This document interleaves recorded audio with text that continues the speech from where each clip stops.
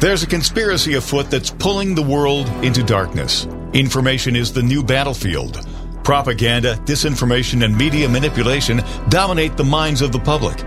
Join us on the Dark to Light show as we remove the head of the snake and expose media censorship, social and cultural engineering, and the unfolding global conspiracy of the New World Order.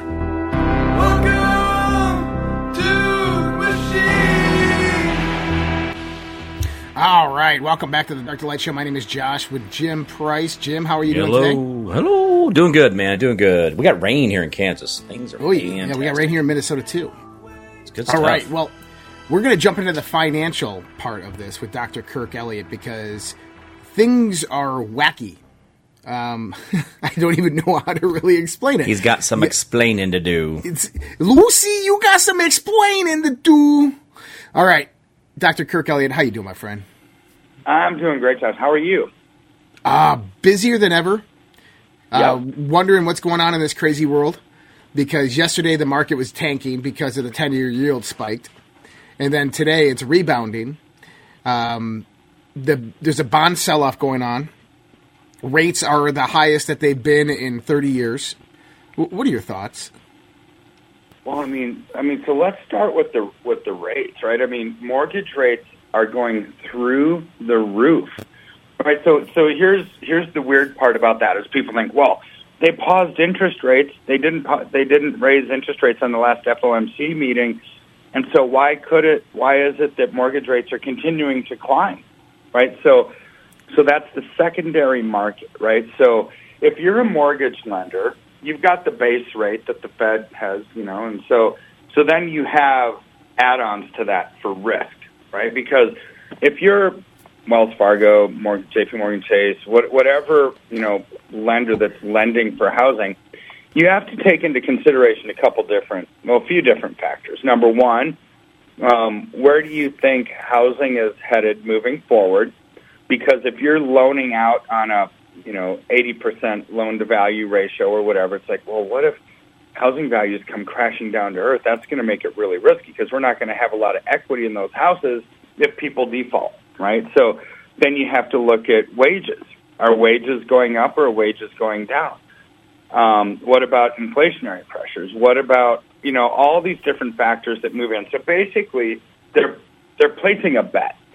When a lender gives you a loan for a house, they're saying, all right, there's a good chance or a bad chance that Josh is going to be able to keep making payments for the next 30 years.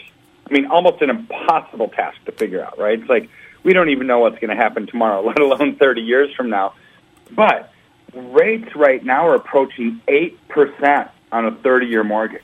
8, right? That's the highest that we've seen in a long time, as mortgage demand is the lowest since 1996. So what lenders are now saying is, well, we don't care if they paused interest rate hikes.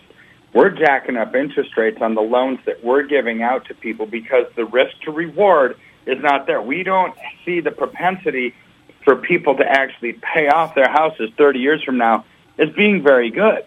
So therefore, we're going to squeeze as much blood out of this turnip as we can, get more higher interest rates for the higher risk that we're taking because people's wages are coming down and as the cost of borrowing is going up, as inflationary pressures are going up, it's like it's really problematic for banks giving long-term loans because chances are they will be defaulted on at some point during that time frame.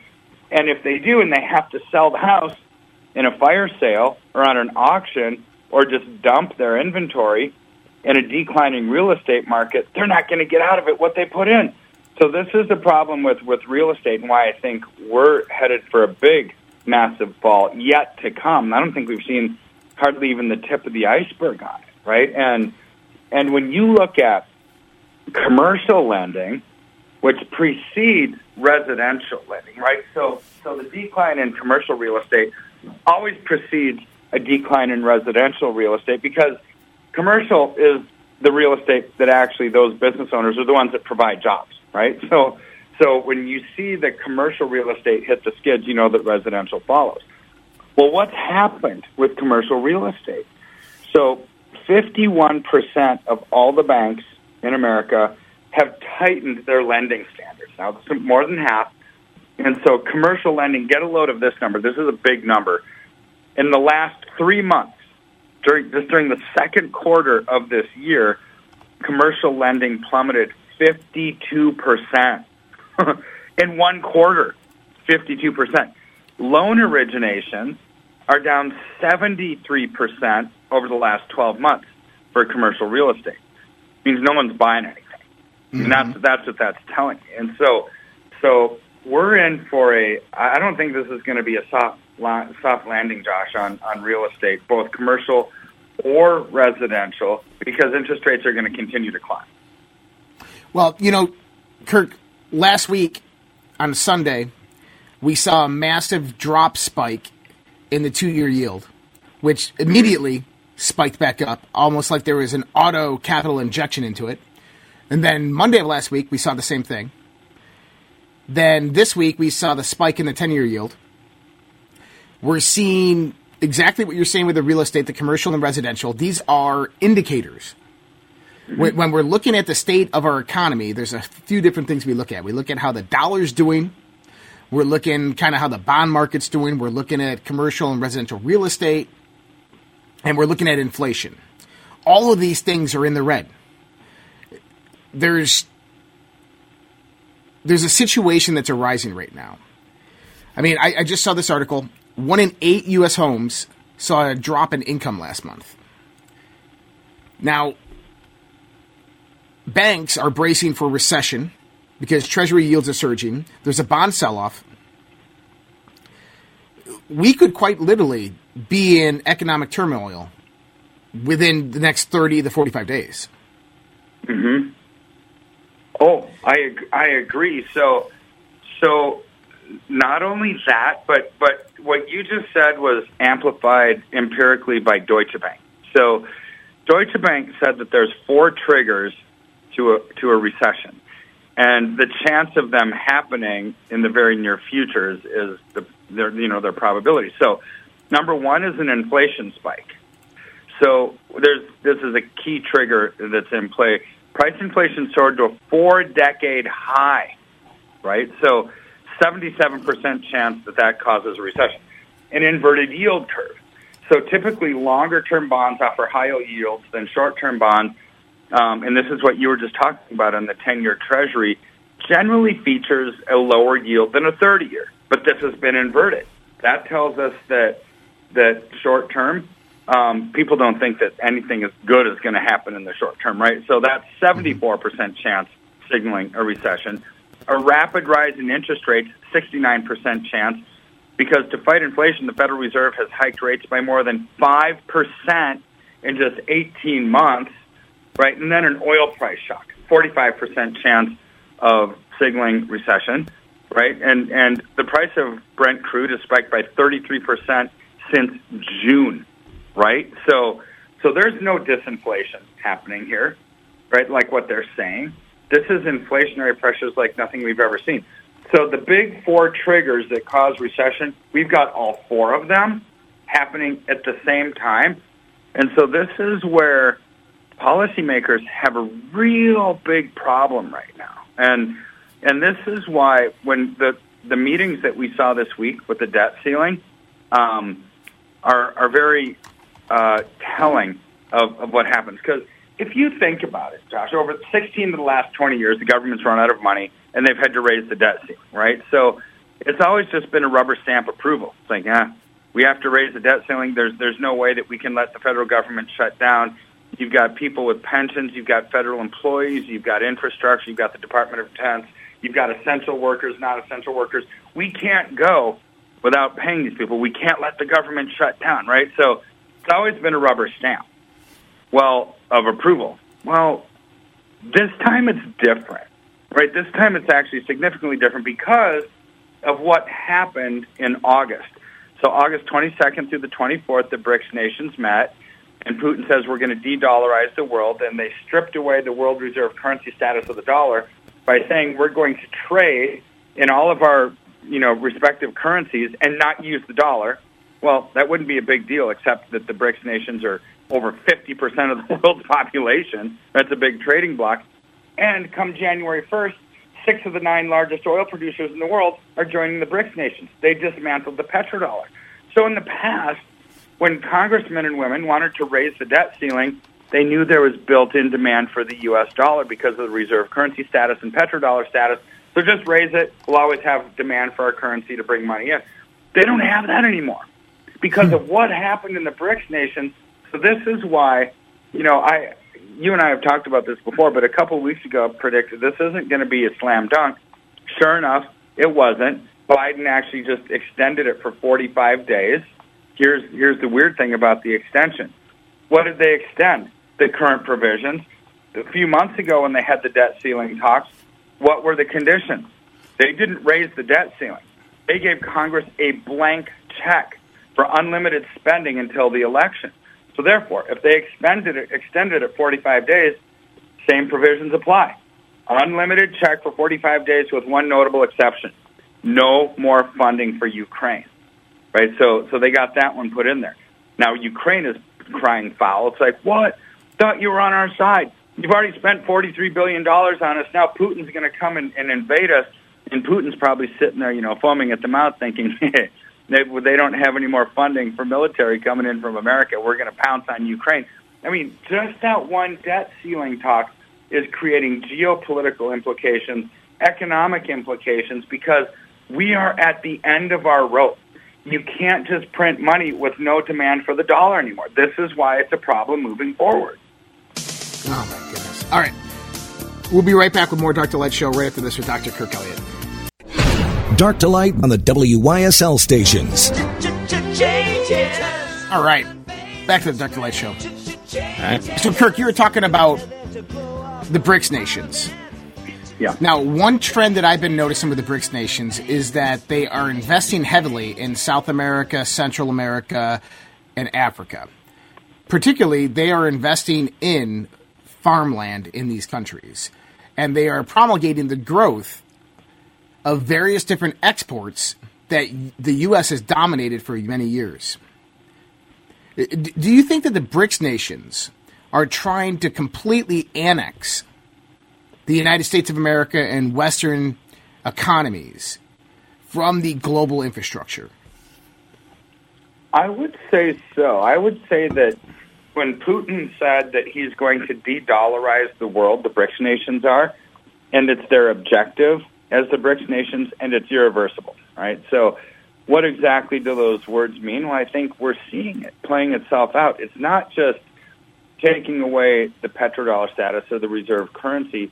I think the de-dollarization of the world is also cutting deals, taking away demand for our products by getting these agricultural producers, by forming alliances with our neighbors, right? And because when you think about it, it's like they all countries want to be on a winning team, right? It's like, well, if the BRICS nations are really that large of a trading bloc, why not sell your corn or wheat from Brazil or Argentina or Bolivia to the BRICS nations, right? And have a much larger trading bloc than just America, right? Because, look, it's over 50% of the world's population. America doesn't have that. Granted, we're the consuming engine of the world, but when you look at the sheer volume and mass of people and the oil production and the agricultural production and the collective military and the collective political clout, it's a big deal, Josh. It really, truly is. I think it's paradigm-shifting moment, and a lot of people are caught off guard. It's like, whoa, can't believe this is happening to America. I don't believe it's happening. We're America. This isn't going to happen. We're not going to lose that status. It's like, well, we are. And reserve currencies never last forever anyways. I mean, there's a lifespan. 45 to 110 years throughout history is the span that a world reserve currency has, right? And so, to me, it's not a shock. It's sad, right? Because we're Americans. We live here. We want the dollar to be strong. We want the lifestyle that brings us when all currencies and countries across the world need our currency, and we're losing it. It just means our way of life is actually going to change. You know, I agree with that. And it's something that we all need to prepare for. We all need to prepare for this new economic system that is being ushered in, something that you and I have talked to extent about. Now, the Bank of International Settlements, they came out and with their framework for the unified ledger. Mm-hmm. And this is one thing that concerned me, because when I began to look deeper into this, I began to see parallels to things that I had known were happening. Number one is that Goldman Sachs, BlackRock, JP Morgan Chase have been buying up massive amounts of residential real estate the last few years. Not just homes, entire communities. Builders who during COVID had to abandon, they would go in and buy up to 250 home, 350 home communities. Then all of a sudden, after the Bank of International Settlements comes out with this unified ledger, which brings about the idea of privatized digital currencies, we see the House Financial Committee propose to ban CBDCs. And obviously Americans don't want CBDCs. Then we see Goldman Sachs, BlackRock, JP Morgan Chase, and many other financial institutions talk about how they're coming out with their own internal privatized digital currencies. Kirk, what are your thoughts that instead of going towards a CBDC, that privatized digital currencies are going to rule and dominate the world, where if you're banking with JP Morgan Chase, they have an inventory of real estate, and they come out and say, hey, look, we're going to offer you a 3% loan mortgage on this property that we own, kind of a rent-to-own type of thing. But you have to pay for it with this internal digital currency, which we will transition all the dollars that you get when you get paid each month into this digital currency.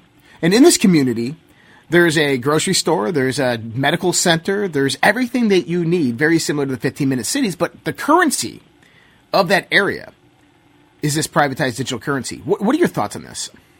Boy, that's very interesting. It's like a closed system economy, right? And it's like they're just bringing in everybody. They're dangling some kind of a shiny object, some kind of a carrot out there to entice people into their system, which is, so as I'm thinking about it, as you say that makes sense to me, and why there's a lot of consolidation in the banking industry, right? It's like, yeah, that really wouldn't work for smaller banks or medium-sized banks, right? Because they don't have enough capital, they don't have enough things that they could offer, but when J.P. Morgan or Citi is buying up all these small and medium-sized banks, now they have the clout to do exactly what you just did. And even last week, Citibank came out with their own token, with their own digital currency, right? But they didn't unload it yet to every single individual customer, only institutional clients.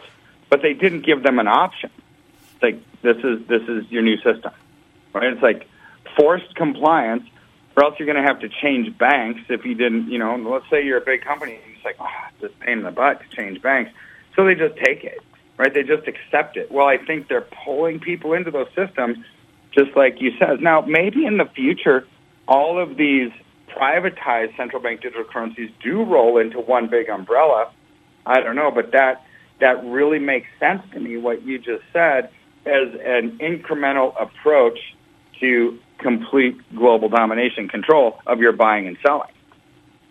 Well, yeah, I mean, and if we look at the versatility of kind of the globalist system that they're setting up with the PPP, the public-private partnership, which is just another word for communism, but it can be managed from either side, from the governmental side implementing policy and regulation, or from the business side, the kind of going out there to rule over various different districts of financial and economic control.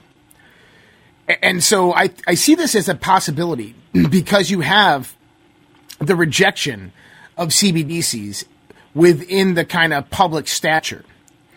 And since we have that, they have to find a solution to usher in this digital infrastructure. And why not use privatized digital currencies? I mean, think about if JP Morgan Chase came out there and is offering personal loans at 8%, mortgages at 3%, undercutting the inflationary value of the dollar that we have out there right now, undercutting the rates of the federal system. people are going to flock to that. They're going to adopt those digital currencies, which have automatic clearing and are accepted by any business owned by these companies. And we already know that BlackRock, State Street, all of them all own these. So you can go to the 7-Eleven, you can use JP Morgan Chase's digital currency to facilitate a transaction. It's immediate cleared.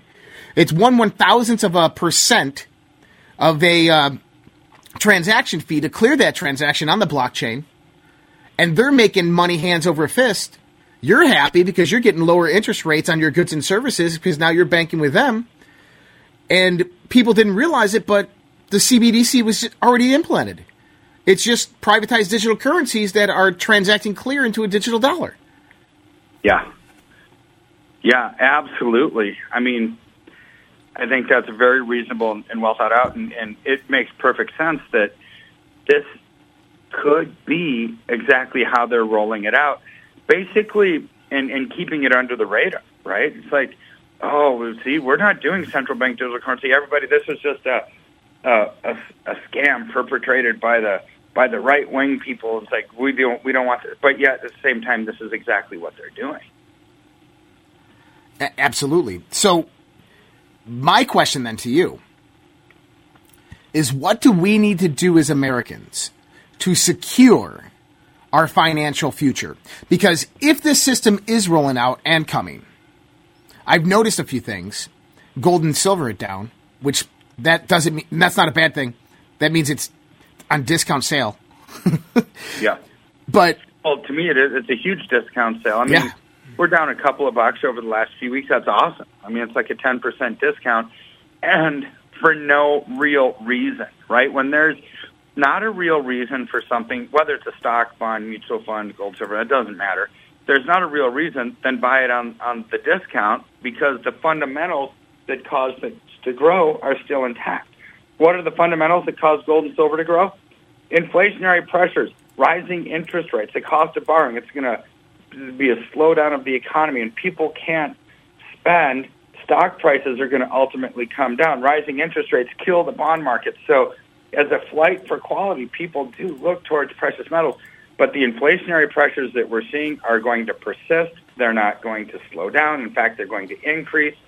And so I would allocate into precious metals to take advantage of it, A, for the investment return, but B, as a mechanism to protect freedom moving forward, because you're getting out of the system. You're getting out of that digital paper-based system with something that's tangible and real. Fantastic, guys. GetGoldToday.com. That's where you want to go. GetGoldToday.com. Give Dr. Kirk Elliott and his team a call, 720-605-3900. Kirk, thank you so much, my friend. We'll talk to you next week. Have a great day. Guys, we'll be right back with more Dark to Light Show with myself and Jim Price right after this. Dark to Light on the WYSL stations. All right, back to the Dark to Light Show. Jim Price, how are you? Yes, sir. Hello. What's up? Doing good, man. I'm all right. Not too bad. What? Hey, are you doing the whole End of Earth at 2:30 today? Are you going to do that? I might play.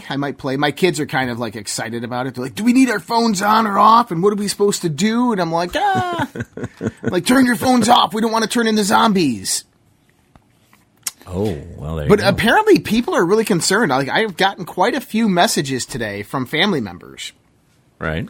And they're like, what are your thoughts on all this? And I'm like, well, if you turn into a zombie, then we know the answer, right? Right. I look at plausibility with all these things. And Right. so is it plausible that the globalist cabal, the evil of this world, who manufactured these vaccines with what's known as nanolipid particle hydrogels, that they would put other illnesses and diseases into those lipid nanoparticles and have them be able to oscillate at an 18 gigahertz frequency and explode and make everybody sick, and do that all at the same time in the United States of America only and nowhere else in the world, to where, let's say, 50% of the population all of a sudden gets sick with these illnesses. Because if they did that, the other 50% of the population, which is well-informed at this point in time, would know that. And say, hey, everybody's got Marburgs now. Isn't this what they just said they were going to do? They did the EBS, And you know what would happen is people would lock and load, and people would start going to hold people accountable. Let's just say that. Right. So right. It's not plausible. The reason I say it's not plausible, number one, is the question of the technology. Right. Does the technology exist to do what they're saying? And this is the scary part. Yes, right. It does. Oh, yeah. And what I mean by that is this, is that, yes, we have lipid nanolipid particle hydrogels that do exist. They were developed by DARPA, by the DoD. They were actually implemented into the COVID-19 vaccine. That's how they deliver the mRNA into your body. That's how they got around the blood-brain barrier. And so people have suggested, and Attorney Tom Callender is a friend of mine, that in review under a microscope, these lipid nanoparticles have been found to have other diseases in them, like Marburg's, Ebola, and stuff like that. And so the theory develops that if they could somehow, because you have these lipid nanoparticles inside of you, is that if these lipid nanoparticles were somehow electrically stimulated, that they could shed their outer skin and those viruses would be released. Right. Well, there's a few different things about this. Number one is cellular metabolism. Is if you had these lipid nanoparticles in your body a year ago, they're most likely not in your body anymore. Wow. Okay? Yeah, because sure. Yeah, okay. they go in there, and their purpose is the delivery of the mRNA. And then they will break down and your body will get rid of them. Because if you have these lipid nanoparticles just floating around in your body system, right, your body will eventually do something with them. Your body's not just going to let them float around aimlessly within your body. Number two part is that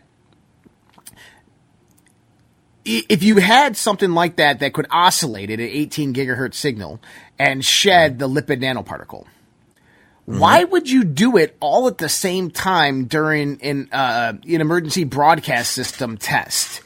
Right. I mean, because you can utilize 5G antennas to stimulate and send signals to people directly, right? Yes, you need a phone. You don't need a phone. But they can target you directly. So why wouldn't you just target 100 people in each city at various different times and make it look like an outbreak? Like, why would you do it all at the same time? So the plausibility just doesn't really add up.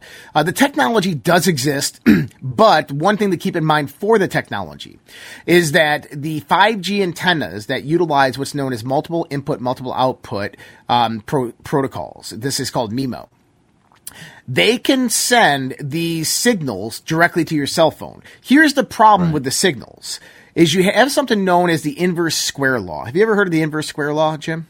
Well, maybe I have, but not that description. Go ahead. So the inverse square law deals with gravity and light. And basically it says that your signal power, the amount of power that you put into a signal, into a electromagnetic wave, is going to decrease proportionally to the inverse of the square of its wavelength. Okay. And so that's exponential decrease. So right now we're listening on WYSL, aren't we? They're broadcasting from a radio antenna. Right. Okay. So they might have a power output of 50,000 watts or 20,000 watts or whatever it is, right? Well, at 1/2 of the wavelength of their broadcasting frequency from that antenna, that 50,000 watts is now 25,000 watts. At another half wavelength, now it's 12,500 watts. At another half wavelength, now it's 6,250, and so on. So by the time it reaches your radio, that wattage isn't even calculated in wattages anymore. It's calculated in decibels because it's just observable above what's known as radio noise level. Right. And so typically a good single attenuation of a radio signal at your radio or your television is about 40 decibels, which is like micro watts. Okay. Right. It's not even negligible to be registered. So now keep that in mind because a microwave which is 5G works on millimeter and microwave. Think about it, millimeter wave. So this means that let's just say it's an 8 millimeter wave. So every 4 millimeters, the power of that signal decreases by half.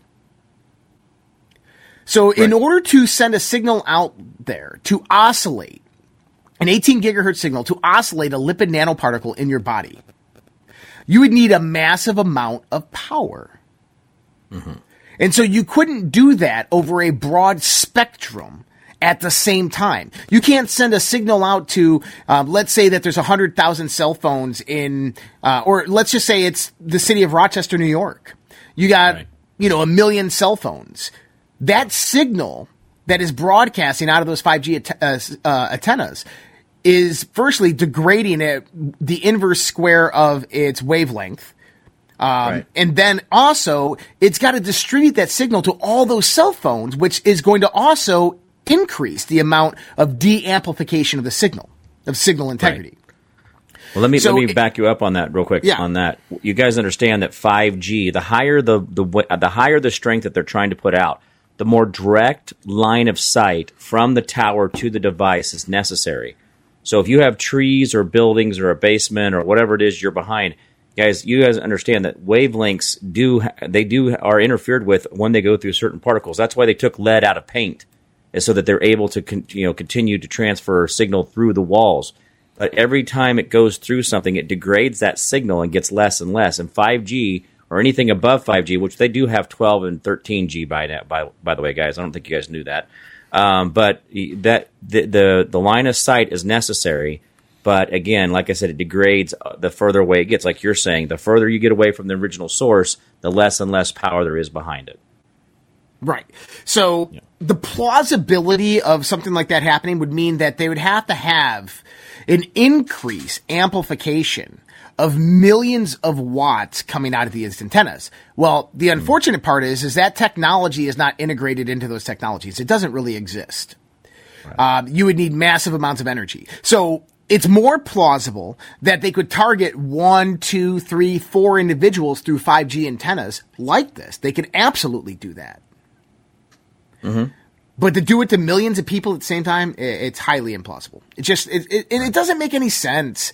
So that's my thoughts on it. I don't think anybody's going to turn into zombies. I don't think Marburg's is going to be released. Listen, these people are absolutely the epitome of evil, and they've released bioweapons on the world, from COVID, SARS-CoV-2 to the vaccine, and they will continue to do that because you're going to see about 50% of Americans go out there and get this booster shot or this new vaccine. Yeah. And that's going to run its course as well. And, then we have the perils of World War III that are about to break out. I mean, they don't need to destroy and eliminate the American population right now with something like that, with a zombie virus. They don't need to do that. They're already in control with everything else they've done, and they got people so manipulated. All they have to do is say, COVID's back, people. Time for lockdowns. And most of the people will acquiesce their power. Right. Think about that. Yeah, well, and it's the response, and this is stuff that I talk about, you talk about, how you respond defines you. Your ramping up or your overreaction to this or action to this is what defines you. And that's what they're watching. I think most of this is about, the psychological effect, just like in the whole coronavirus Mexican beer flu we all ran and hid from. I mean, that showed a lot of people how terrified you are of just life in general. You act like you're all brave and putting your seatbelt on because the government told you to, because we're all going to die. But in reality, that this is another test, guys. This is what they're willing to do. Just like the whole suspending the Second Amendment in New Mexico, another test. Just like the fact that they're going to, the ATF is showing up at people's doors. It's a test to see what people are willing to do. The ATF saying that the bump stocks are illegal. Now it's not illegal. Now they've lost all. By the way, I don't know if people know that. There was huge 2A victories the last couple of days over the bump stock or extended stocks for pistols or rifles. And so just think about what happened. Oh yeah. Just it was yesterday and the day before we had two things come up. So these are all in the appeals courts coming up through things. So the ATF is losing their cases. So all the stuff the ATF is doing is going bye-bye. So good stuff. Interesting. Yeah. So anyway, it's just about you guys. How you going to react? You guys going to act like a bunch of ding-dongs and run around with your hair on fire? Okay, now they know you're a bunch of ding-dongs with your hair on fire. And they know how far they can push you next time to react.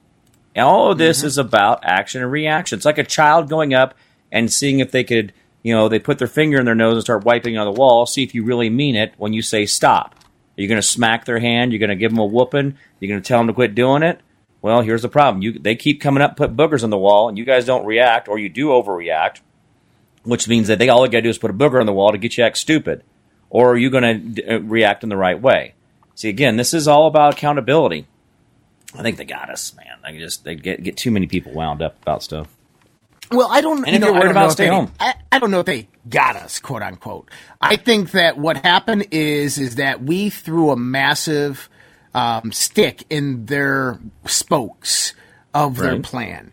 And that a lot of what we've seen over the last few years is them shooting from the hip, is them kind of in the defensive mode. And I think that we see this clearly because, number one, is the political persecution of Donald Trump. I mean, it's been endless since 2016. But think about what they're doing to him right now. I mean, with this whole New York City case. I mean, this is just atrocious, and the whole world is watching. And they're only doing it because Donald Trump is a threat to them. And the fact that Donald Trump is a threat to them for the 2024 election goes to show you that we've done enough damage to their establishment, enough damage to their infrastructure, that they are afraid they're going to lose the election in 2024. And they know that if Donald Trump is able to run in 2024, they have no chance in hell. And that right there should give you a warm, cozy feeling in your stomach, making you all happy that we've fought this battle well and we've beaten them down to the point where they have to come out there and put the boot to the neck to persecute us just to keep their power. That's not power at all. That is just fear dynamics that they are utilizing. All right. We'll be right back with more Dark to Light Show right after this. Dark to Light on the WYSL stations. All right. Back to the Dark to Light Show. That's us. That's us. The right. Dark to Light Show. Hey, what do we got going on? Anything coming up? We're going to be in Nashville weekend after next, right? You're going to be with me at that? Yeah, we're going to be in Nashville. We'll be in Nashville on stage. That's right, ladies and gentlemen. I'll be playing the bass, bringing the bass. No, I don't play the bass. I'll be playing lead guitar. Slapping the bass. No, we're going to be doing our... we'll be speaking there. Truthtour.net. So anybody who wants to go to this, go to truthtour.net. That's TRUTHTOUR.net. And it'll redirect you to another site, but just go ahead and click on that link. And then you can find out the information. I believe it's also going to be broadcast, and I might even broadcast it on our Rumble channel. I have to find out the information.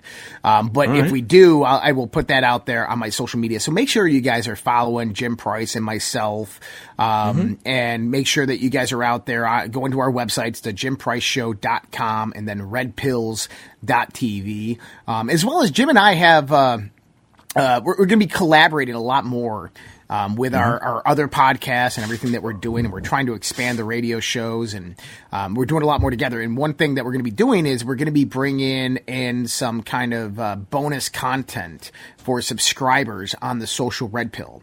Social Red Pill is a private social network that I have, socialredpill.com. And we're going to be doing kind of like these monthly Zooms where, teaching you various different things from, we were talking about last night, mycelium horticulture. I love this idea. So we're going to be doing a lot. Microbiome. Yeah, we're going to be talking about all this different stuff. So that's going to be included with those subscription packages out there on Social Red Pill. So, head on over to redpills.tv. I'm going to link Jim up over there as well. You'll get all that information. But we're going to be basically, you could go to our stuff, and between what Josh is doing and I'm doing, you almost could get, at least almost a full day of information from the different stuff just by sticking with us. Because I'm going to have my show, Josh has got his show, then there's the after hours Zoom part of it. There's a lot of different benefits to those things that, again, with the Zoom call, what do? We answer questions. We have casual conversation about their ability to kill us. No, we talk about everything. We'll talk about chickens. We'll talk about the Nephilim. We'll talk about, if you want to talk about flat Earth, we'll tell you you're crazy, and then we'll move on. If you want to talk about whatever it is, but there's a lot of benefits to it. A lot of come through. But by the way, you meet a lot of people that you want to talk to as well. You don't have to worry about being, I can't say that because, this person's sensitive or whatever. Everybody's there to learn. Everybody's there to talk. It's a great community. And also, even with your foundation, aren't you working on some foundation stuff so we can actually find ourselves in if we want to be on a piece of land that we don't have to worry about GOV, So maybe I can talk about this real quick. So one of the things that I'm setting up is called the American Preservation Foundation. Mm-hmm. And this is there's a lot of ideas behind this, but number one thing is to have land and bring land under this 501c3 that we're forming. And the land will be basically, if you know what this is, it's called a private membership association. Perfect. Is that you become a subscription member under us, and then you get to kind of use the facilities that we have underneath it. And the idea is to have land all throughout the United States of America, whether it's donated land from good people out there that want to help out and donate land to the foundation, or land that we purchase. But the objective is to go out there and we'll build a cabin or 2 cabins or a clubhouse or something like this on the land. We'll open up a portion of the land for camping. We'll open up a portion of the land for kind of like Airbnb style stuff. And then we'll have a portion of the land that's going to be utilized seasonally for agriculture to grow food and crops and stuff like this. So let's say that you just need to get away for 3 months and you're like, man, I need to get away for 3 months. And you say, hey, go over to the American Preservation Foundation, and you see that we have land available for 3 months that you can go out in Texas and just chill out there in Texas. And you pay a highly discounted cost. So let's say 3 months, going out there in an Airbnb or renting a house or something like that, you're going to be paying thousands upon thousands of dollars a month. With us, it's not even going to be close to that because the membership is going to have its benefit.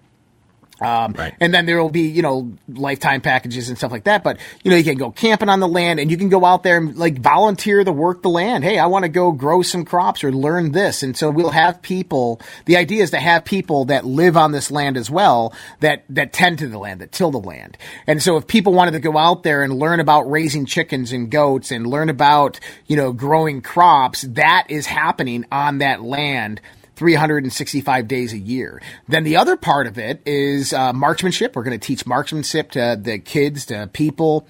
We're going to teach them how to defend themselves. A lot of the prepper lifestyle, a lot of the old way lifestyle is going to be taught. We're going to run clinics for this, as well as various different types of child education. So the education that children aren't getting today, we want to run various different types of groups on that. Have teachers come in that teach about the Constitution, teach the old civics classes, the old history lessons. And then on the other side of the house is that we want to open up the land part of it. I think that is very specific. But we're going to be doing is people can file, if you're a member of it, you have to be a member of the Private Membership Association. And this isn't out yet. This is coming. Is that we're going to give away scholarships each year. And the scholarships are going to be oriented towards high needs families as well as veteran families.